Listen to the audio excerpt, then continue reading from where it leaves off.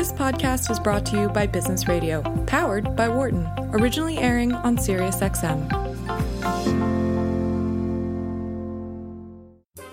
This is the Work and Life podcast, which explores how to create harmony among the different parts of life: work, home, community, and the private self, your mind, body, and spirit. Here's your host, founding director of Wharton's Work-Life Integration Project and author of the bestseller Total Leadership, Professor Stu Friedman. Meredith Bodgas was named editor-in-chief of Working Mother magazine and WorkingMother.com in December of 2016. Prior to that, she oversaw the relaunch of FirstForWomen.com and Women'sWorld.com as executive editor at Bauer XL Media. She also helped Hearst's WomensDay.com become an online powerhouse as senior editor, and served on the staffs at magazines such as Parenting, Baby Talk, and local editions of Brides, published by Condé Nast. She's also worked at the Knott's national and regional magazines, Ladies' Home Journal, and websites like WhatToExpect.com and BusinessWeek.com. I talk with Meredith in this episode about the culture change afoot in American companies as they strive to do the right thing by all their employees, working mothers and fathers, LGBT employees, those with disabilities, both visible and invisible, and our military employees. We discuss a new Culture at Work initiative that Working Mother is producing that provides an anonymous chat room for employees to share what they wish their organizations were providing for them. This feedback is then given to policymakers in the hiring organization to inform the development of better, more progressive practices. We also talk about today's father, a different kind of father than in previous generations, one who's demanding such things as gender-neutral leave policies. And we also talk about the National Association for Female Executives listing in Working Mother of the best companies for preparing, promoting, pushing women into executive positions. Working Mother magazine is celebrating 40 years as an important voice for positive change in our businesses and in our society. So now get set to listen to and learn from its editor-in-chief, Meredith Bodgas. Meredith Bodgas, welcome to Work and Life. Thank you so much. I'm happy to be here. Great to have you here. Let's start with a bit of the history of Working Mother Media, because some of our listeners may not know. So could you give us like a capsule summary of what Working Mother Media is about, how it started, and what its current mission is? Sure. So we are 40 years old this year. The first edition of Working Mother magazine came out 1979. Wow. And we just celebrated with our 40th anniversary cover with Jennifer Love Hewitt, who also just turned 40, and she's a working mother herself. Okay. And what we've been about since the beginning, and what we're still about, is culture change, making sure that workers of all stripes feel supported in their workplace and they're able to squeeze in the life that they want to live in addition to working their hardest. And how did you get into this? So how does this fit with what you're trying to do with your own professional and personal life? Well, I'm a mom myself, and I think that the millennial moms, I do count myself as a millennial, as do many other people who make those distinctions in generations. I think the millennial mom is a little bit different from previous generations of moms in that we are expected to be on at work all the time. We have no excuse. They know we're attached to our phones. But at the same time, we're expected to be on for our children all the time and our families at large. So that is why I'm so fascinated and interested in helping other moms in this predicament, but also wonderful and triumphant situation. Triumphant, you say? It is. How do you mean?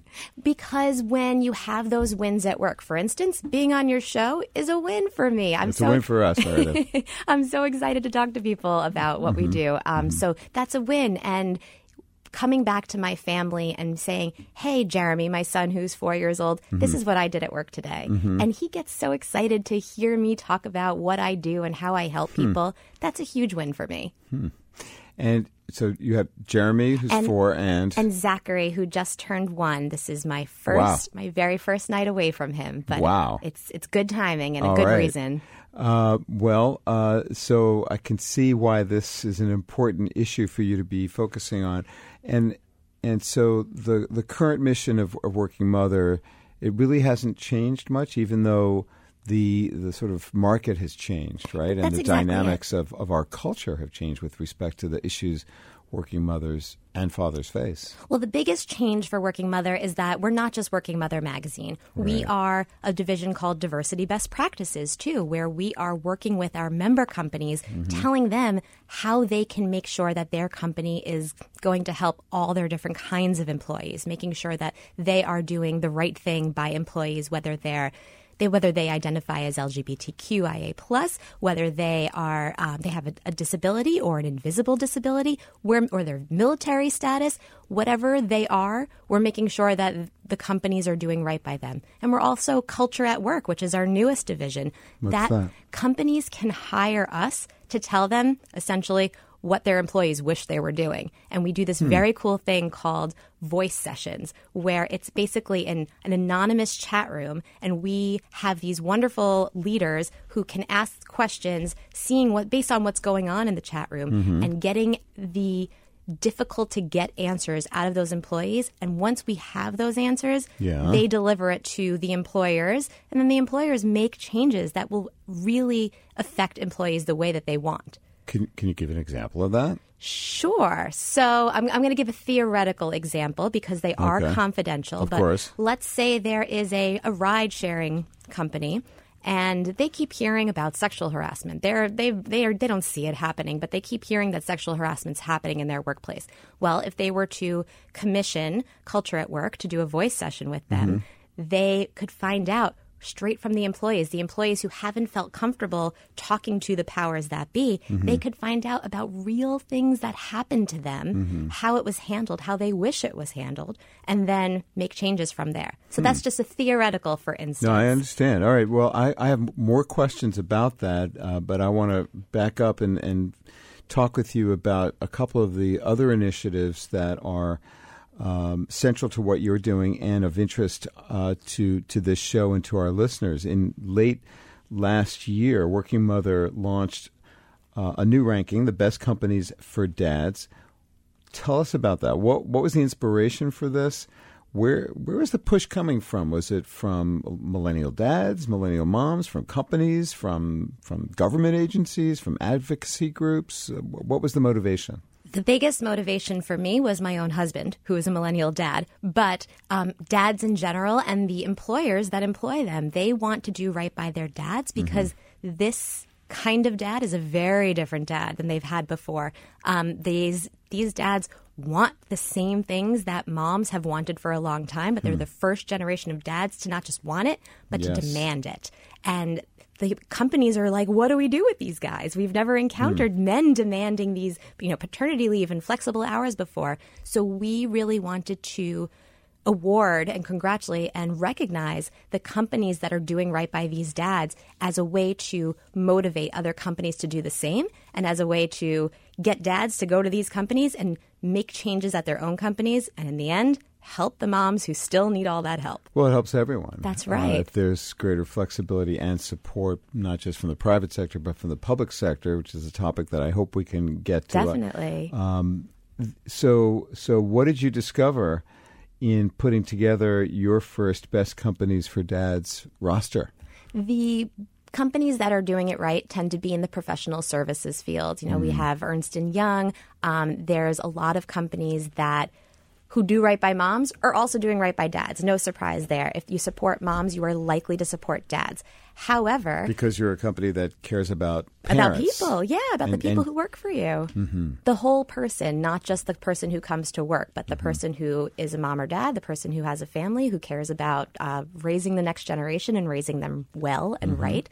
So it was not that surprising to see that those who do very well by moms do very well by dads also.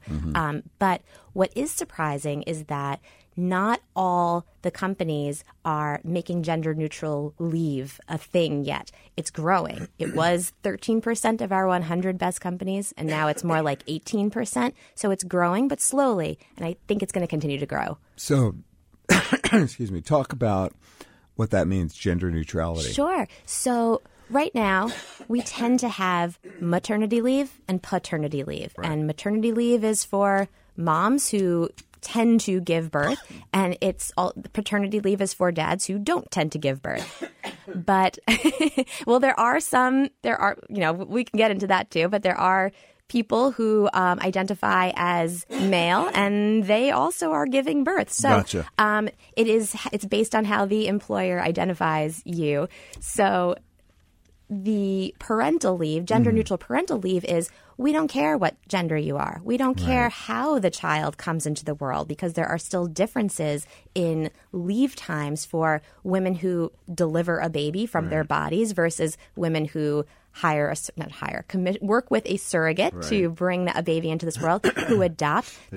Exactly. So, and fostering. So what we are seeing is companies moving toward one policy that applies to everyone, and however that baby is brought into the world, or child, doesn't even have to be a baby. That's what we're seeing, and we support that because so do we. Good. So do I personally, and what we're doing here. So, what's the resistance to gender neutrality?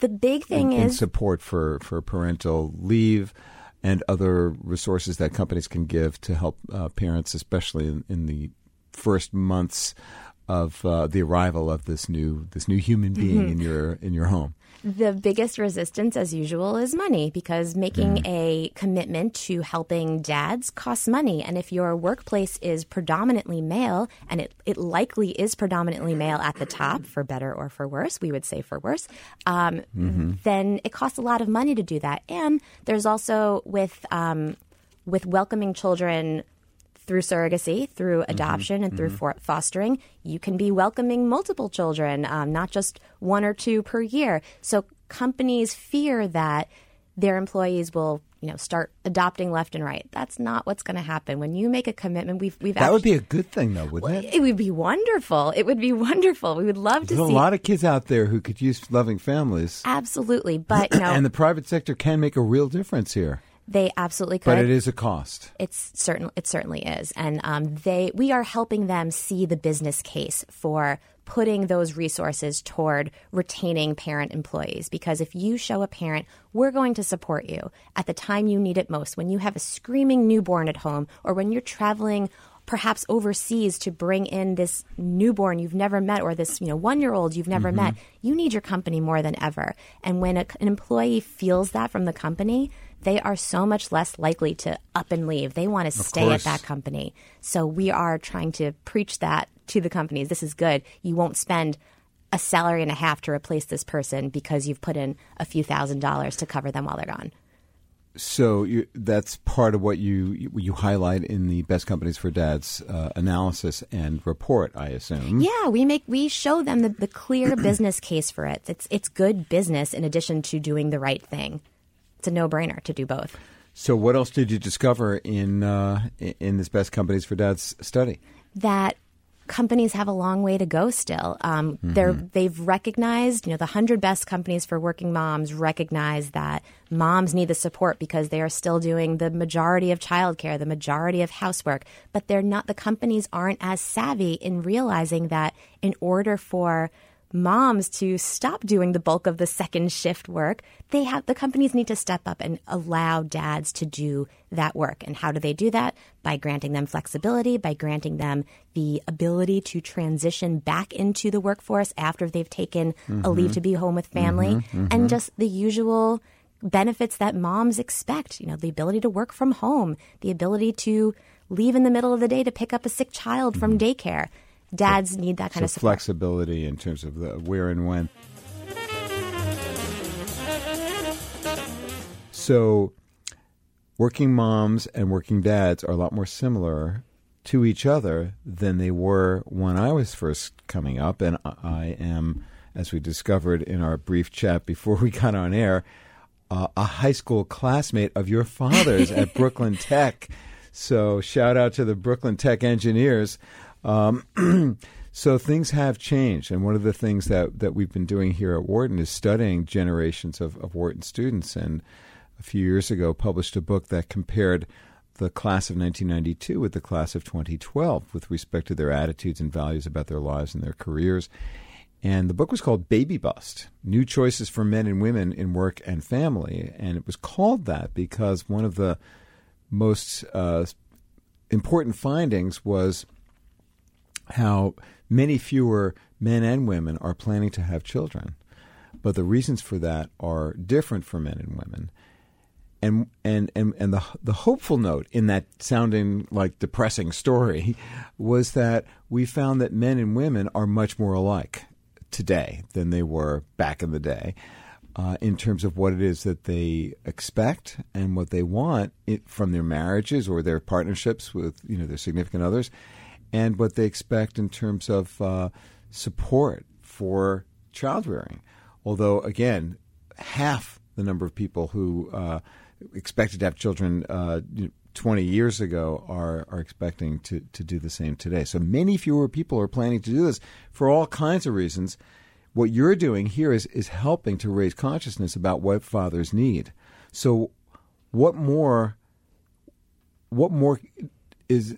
should be done? Where do you see coming out of this study as like the primary points of intervention for companies? Companies need to make it clear from the get-go when they onboard someone to say, and if you're a parent, here are all the things we offer you officially in policy, and to make sure that those policies are conveyed to all the managers, because just because there's a written policy doesn't mean your manager is going to enact that policy with their own team. Of course. So that's the biggest thing they could do. Show them, we are so glad you're here, and we're so glad that you're a dad because you're a cool guy and we want to support you raising cool children. So say it's somebody who's who didn't have that benefit coming up, who was in a director or a vice president role, and who's thinking, I didn't have this benefit. Why should I be supporting this young kid who's going to have this benefit that I didn't have? You could see that somebody might think that way. Oh, we've seen it and we've talked to those people. So how do you help them? We make sure that they see the business case again, but also it's the right thing to do. It's not about, resenting the people who come after you. But don't you wish you had that? How much easier would your life have been? How much easier would your partner's life have been had you been afforded those opportunities? Put yourself in your former self's shoes and think about that. And then it should be an easy answer. I want to give this to people. For instance, I helped change the maternity leave policy at my own company while I was already out on maternity leave. So yes, I did get the benefit of the changed policy, but I was still fighting for it, even though it wasn't necessarily going to happen while I could have taken advantage of it. And it's not just about you. It's about the people who come after you and bettering society. I mean, isn't that what we all want? Well, yes. I mean, I certainly support that idea, and it's a high-minded ideal. At the same time, I'm just trying to get at what the difficulties are. Showing them the cost. Showing them the cost. We understand that there is a cost to allowing your employees the flexibility, the leave that they want to take, either for being home with a new child or caregiving for an elderly parent. We know that there is a cost, but it is actually savings. If you put in that investment, you are saving because you don't have to compete for higher talent. You already have this great person at your disposal, and you don't need to hire a recruiter, re-onboard someone. You don't need to take that time to retrain someone. You get to keep the person who is already committed to you, and that's worth a lot more than the investment.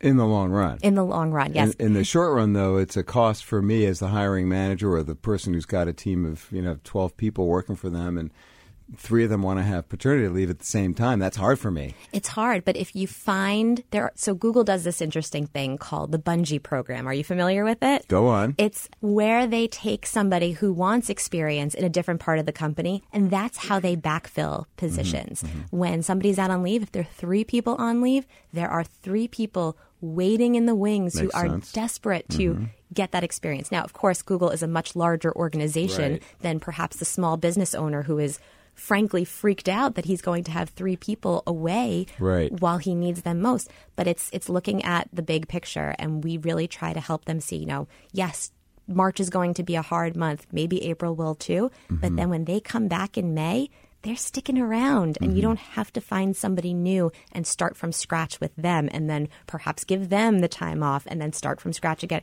It's not going to work like that. So it's worth it. For most companies, although it requires a leap to be able to see that, the cost of turnover, unwanted turnover, are great. But you're seeing this. The vanguard is in professional services, and why is that? I think because they've always been ahead of the curve and they're always competing for talent. They need that high caliber talent more than other kinds of businesses out there, and the competition is so stiff. So they are constantly one-upping each other to get that. The McKinseys of the world, they know who their competition is, and they want to hold on to that talent for dear life, and that's why they're the leaders. Well, we know. I mean, I've been tracking this for a long time here, just formally and informally, and the rhetoric of corporate recruiting presentations here at Wharton and at other schools has for a long time been, we're going to take care of you as a whole person. We care a lot about you. But then you talk about people 5 years in, and that was kind of sales talk and not quite so genuinely real. Now, is the gap between rhetoric and reality closing in your assessment from what you've been studying? In some ways, yes. In many ways, yes, I should say. In some ways, no, because until managers are incentivized to follow the policies that the recruiters are pitching to potential candidates, then you're going to have that gap. But that gap is closing because there is more of an awareness, and thank goodness for social media. If a company is not doing right by an employee, you better believe that they are, they're running to Glassdoor or LinkedIn to say, this is what my company promised and this is what's actually happening. So the gap is closing in many ways. In some ways, it's not closing. It's very difficult to track that managers are following the company ethos in every single way. So companies need to get better at that. And once they do, that gap will be so tiny. Well, someone once said that history follows a hearse, and it might be that it takes a generation to see real change because of the entrenched ideas about what should be and what the role of fathers and mothers is clearly changing in your generation, and much, much slower in the generation preceding yours, and that as more millennials come into positions of power, the shifts are going to become more rapid. And we've seen this over the last few years as tech companies and financial services, professional services companies are really falling over each other, trying to out paternity leave each other and provide other kinds of benefits. And that's a great thing to see, that competition. Is it trickling down, though, if you can call it that, to other sectors of the economy? It's trickling down in many sectors of the economy, but there are certain kinds of jobs that are going to be very difficult to implement generous leave policies. For instance, in healthcare, it's very difficult for hospital systems, even though many are on the 100 best companies list, it's very hard for them to say, okay, doctor or okay, nurse, you can take your 12 weeks paid leave and we'll see you when you get back. That's very difficult because it's hard to backfill those positions, unlike at a very large tech firm. But the way we're really seeing change significantly and quickly happening is at the state level. states want to get in, not on this game. They know it's the right thing to do, and they see the consequences of not helping their citizens be home with their new babies or their new children. So that's the way that it's trickling down in outside of the private sector. Yeah, the public sector support is really ramping up, and we've talked about that a lot on the show, not just at the state level, but even more so at the municipal level in cities throughout America. And it is clearly going to be a central part of platforms for candidates for office at all levels in the coming years. And that's a wonderful thing to see. But that's the public sector. In terms of small to medium-sized companies, what lessons from your study can those folks take? People who are running small businesses or medium-sized companies or employees in them. The biggest thing for employees, I'd say, is if they're not happy where they are and they're a talented individual, go elsewhere or make it known to your company, hey, this is not going to cut it for me and you need me because XYZ. Here's how we can work together to find some compromise. This is what I'm going to need. There's this great story that the current president of Unilever tells, and she is a woman. When she welcomed her second child, she told her then boss, I'm quitting. I'm done. I can't do it all. And her boss said, no, you're not. And, you could feel like, hey, boss, let her make her own decisions. But the takeaway for her was, okay, well, here's what I'm going to need if you want to keep me. And he said, okay.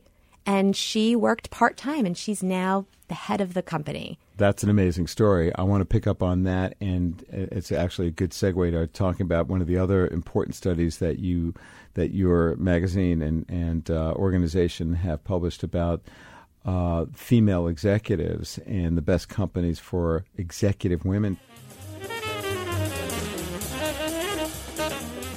You were saying before the break, Meredith, about Unilever's new chief, how she was about to quit and was persuaded to stay by a forward-thinking colleague who helped to figure out how to make that work. So let's turn to this other study that is an important one that Working Mother publishes, and that is on the best companies for executive women. Tell us about that. What's the motivation for that, and what's been the impact of the most recent studies? Sure. So part of Working Mother Media is NAFE, the National Association for Female Executives. And every year we release the list of the top companies for female executives. And the reason we do that is because we want more women at the top. It is.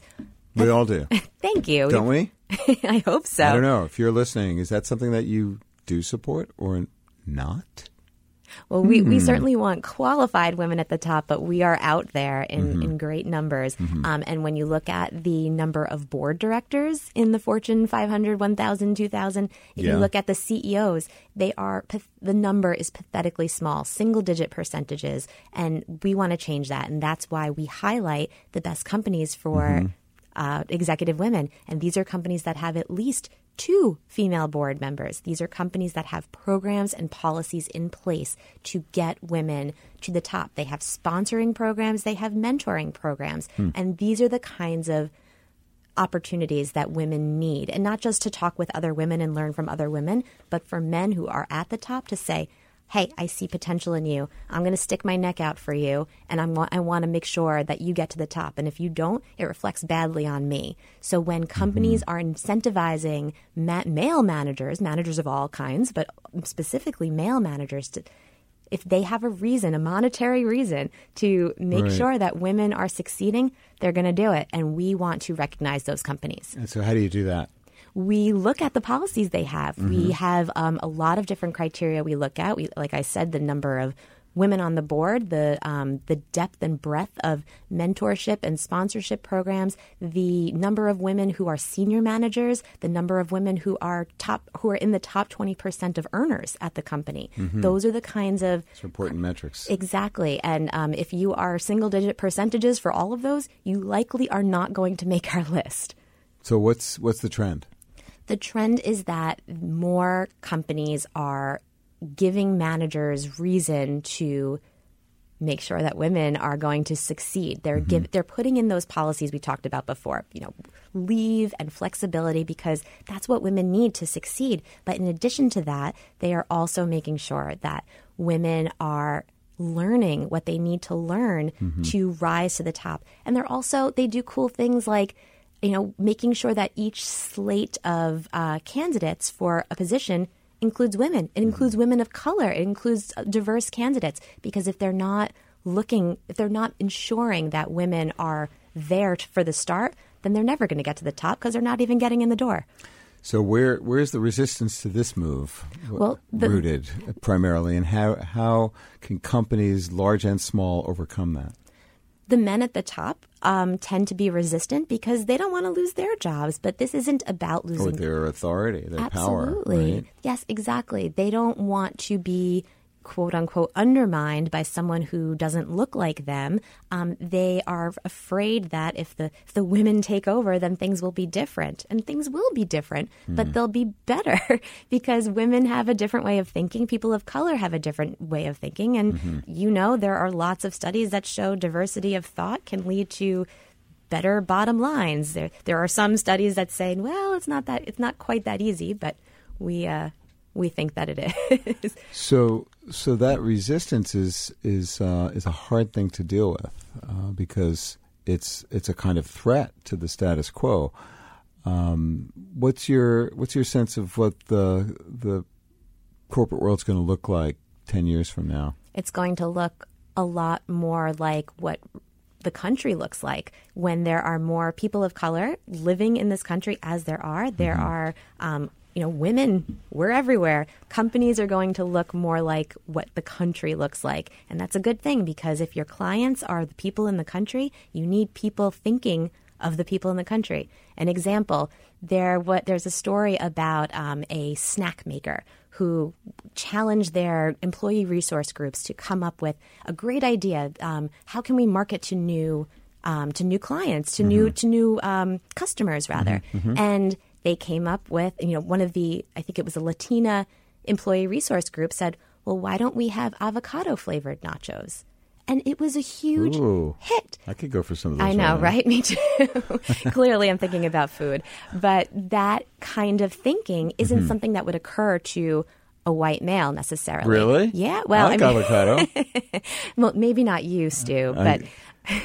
Because I have that cosmopolitan taste. Exactly. Right? But no, I get your point, and I'm sorry to be obnoxious about that. But my off the cuff little stupid remark there perhaps is a kind of example of the sort of defensiveness that is naturally a part of this conversation. I was just with a group in New York yesterday of chief people officers, chief human resources officers, and diversity and inclusion executives. And this was our topic. How do you bring the people who currently dominate the power structure of corporate America, i.e. white men, how do you bring them into the story in a way that makes them a part of a larger picture of all of us belonging together to support each other?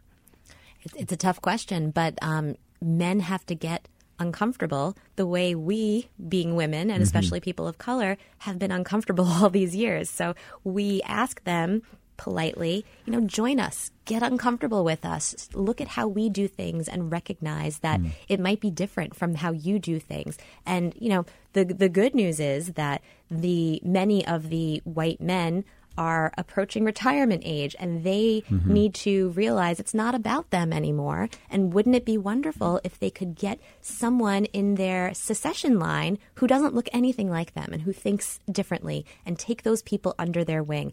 And again, it goes back to the business case. When you have diversity of thought, your bottom line is going to look a lot better. And isn't that what white men want? Well, it's also been shown, there was a really interesting study a number of years ago, not that long ago, within 10 years, of looking at the family structure of CEOs and their family friendliness of their policies. You're familiar with the study. And if the CEO had a daughter, that company was more likely to have policies that were supportive of families, parents, etc. So in some sense, all this is personal, isn't it?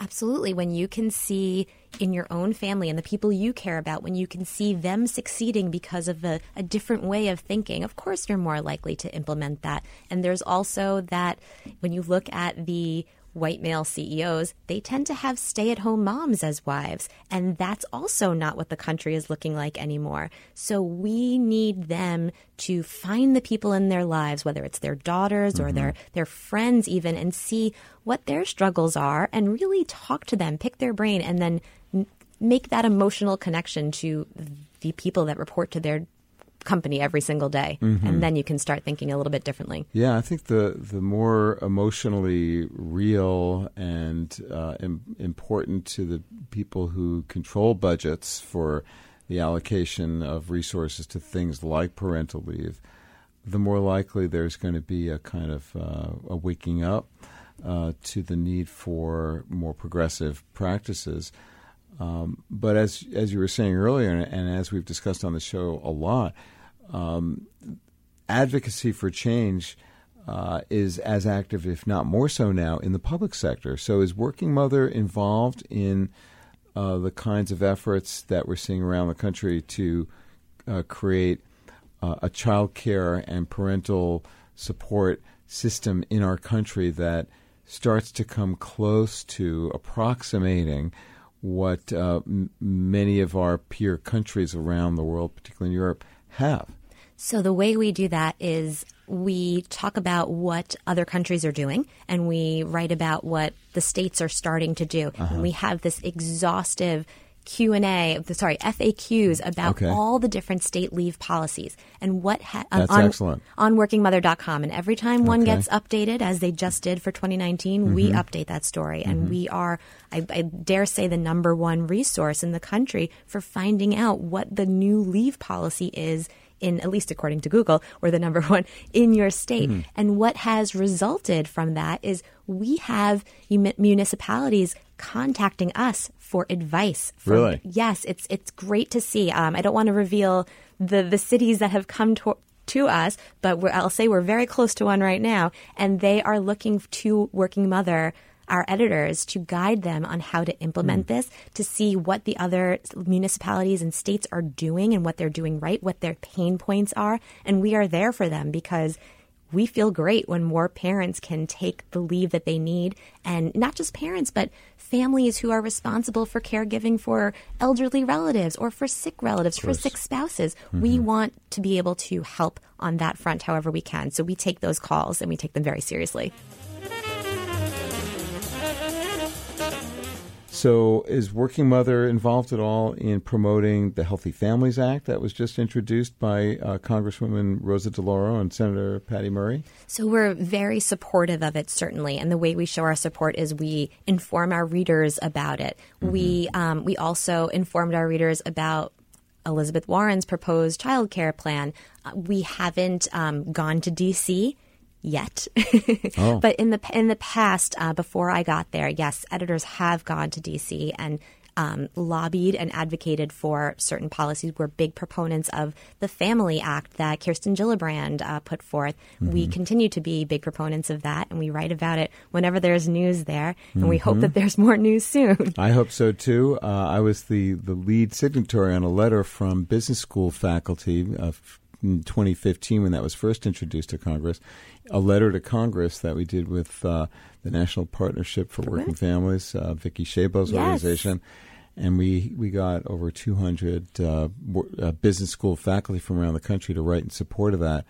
And there's a lot more support now for it than there was even just a few years ago. So the tide is clearly turning, and that's a wonderful thing to see.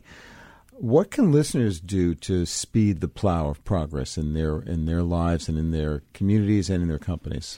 Make noise and make it the right way. I always say, if you're not happy about something at your company and they like you and they want to keep you, yes, talk to the powers that be. Identify the people who have the ability to make change. A lot of people think, oh, it's HR. Let me go talk to HR. But they are not the ones who make those. And this was eye-opening for me, too. They're not the ones who make the decisions. Yes, my eyebrows just went up, and that's what, that's what Meredith's responding to. So I was surprised, too. I was surprised to learn that when you go to HR and say, I want this kind of plan, their reaction is, go to the CEO, go to the the VP of operations or finance. Those are the people who are really the decision makers on how the company is going to spend their money. So sure, you can let HR know that you're doing this. You should definitely go to HR if you don't know what your policy is before you start asking for things that might already be in place. But really, you need to get meetings with the people who control the budgets and decide how they're spending their money.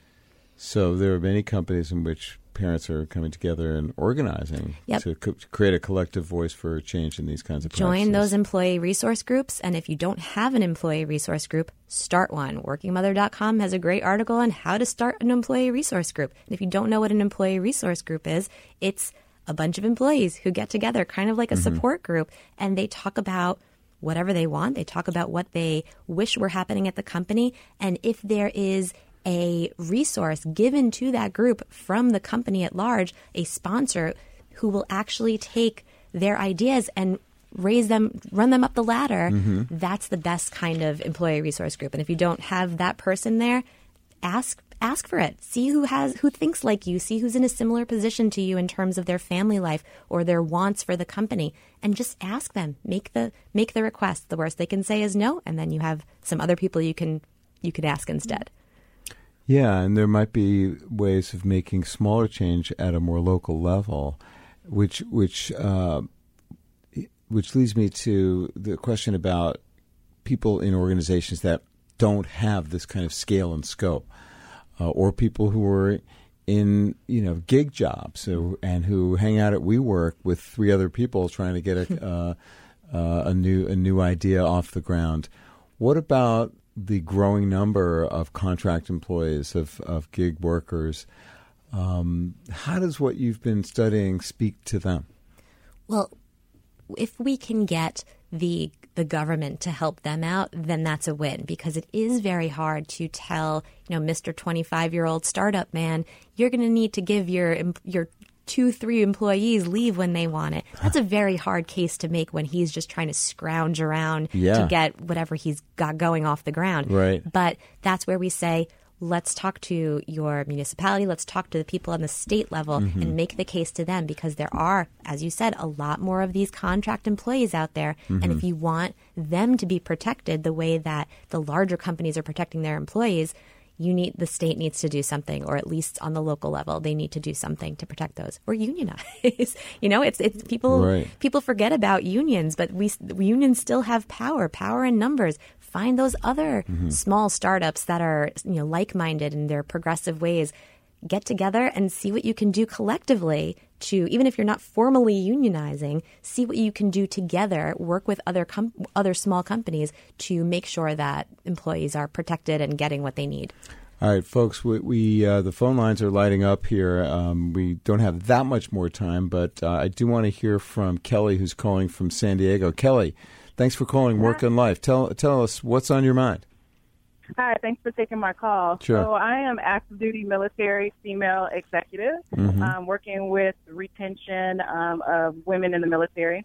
And so we're finding that there is a point in time where they've been in maybe 8 years or so, and they're making that decision between the family and deployments and going on long times away from their spouses, as well as whether or not their spouses are going to have jobs wherever they go.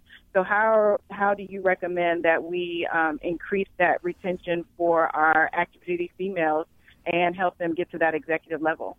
Kelly, that is a great question. Thank you so much for calling in and for your service.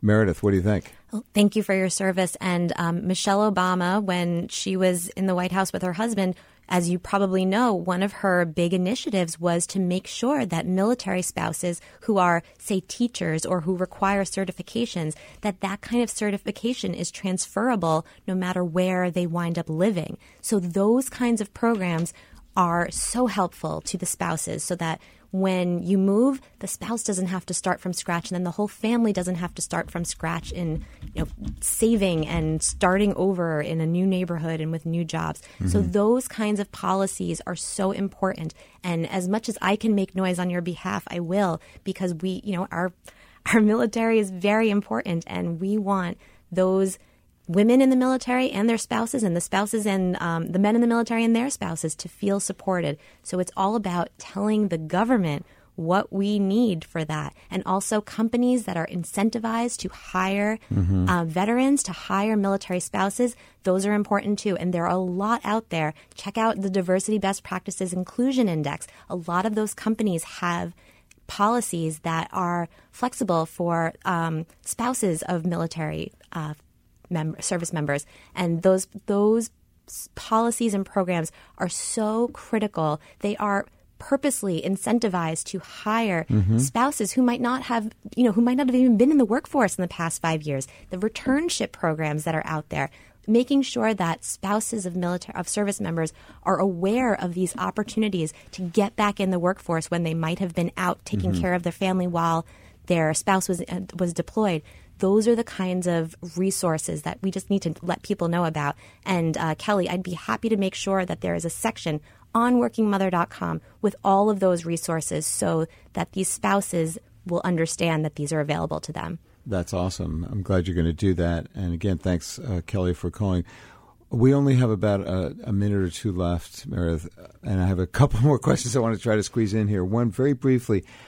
What are you doing with your studies and your reporting to help overcome the stigma that's associated with men taking time for family life and other stuff? We report when we decide which companies are the best companies for dads. We're not just looking at who offers paternity leave. We look at who's taking paternity leave, and that is a critical part of our algorithm because just having the policy is not enough. And there are several companies who will say, "Hey, I didn't make your list, but we offer 8 paid weeks of paternity leave."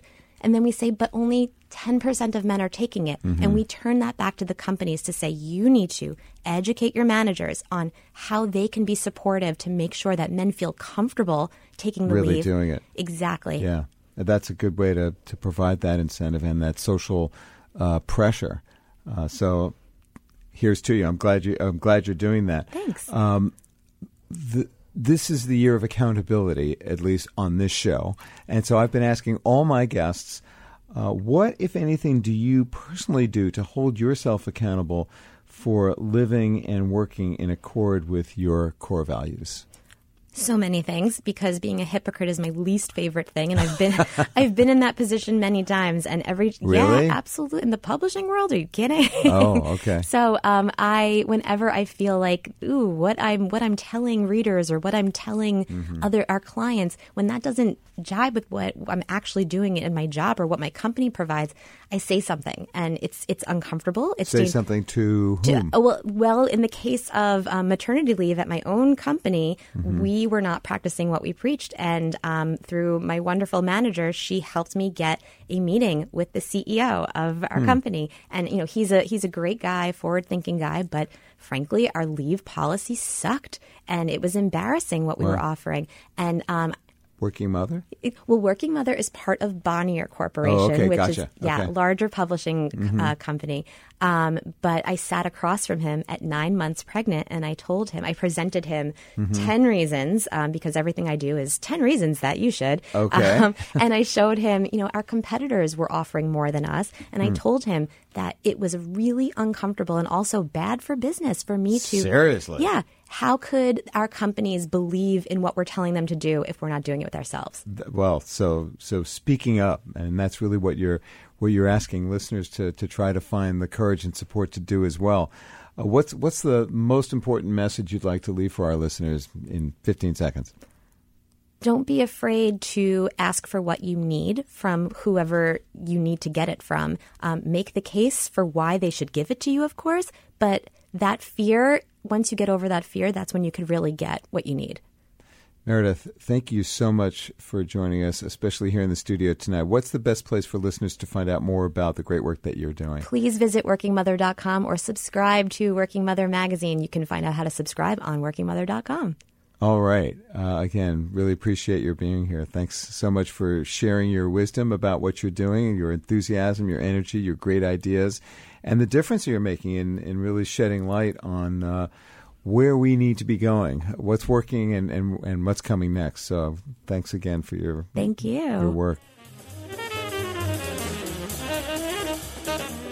I hope you enjoyed my conversation with Meredith Botkus, editor-in-chief at Working Mother, and that it provoked your thinking about what your employer might do, could do, would do to improve policies and practices that would create a more supportive, more inclusive work environment for you and your colleagues.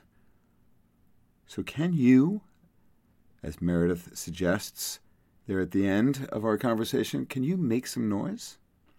With whom might you ally or organize with to make your voices for positive change heard? What would it take for you to do that? What small step in that direction could you take right now? And is there some way that I could help you with that? Get in touch via email, friedman@wharton.upenn.edu, or find me on LinkedIn. Thanks for listening to this episode of Work and Life. This conversation was originally recorded on my weekly radio show on SiriusXM 132, Business Radio powered by Wharton. Tune in for live broadcasts of Work and Life on Tuesdays at 7 p.m. Eastern. For more about today's guest and about previous guests, go to workandlifepodcast.com. And for more ideas and tools for creating harmony among the different parts of life, visit totalleadership.org and check out my book, Total Leadership. Be a better leader. Have a richer life. If you like this podcast, please subscribe, rate it on iTunes, and share it with your friends, your family, and your coworkers. Until next time, I'm your host, Stu Friedman, and I thank you for joining me. For more insight from Business Radio, please visit businessradio.wharton.upenn.edu.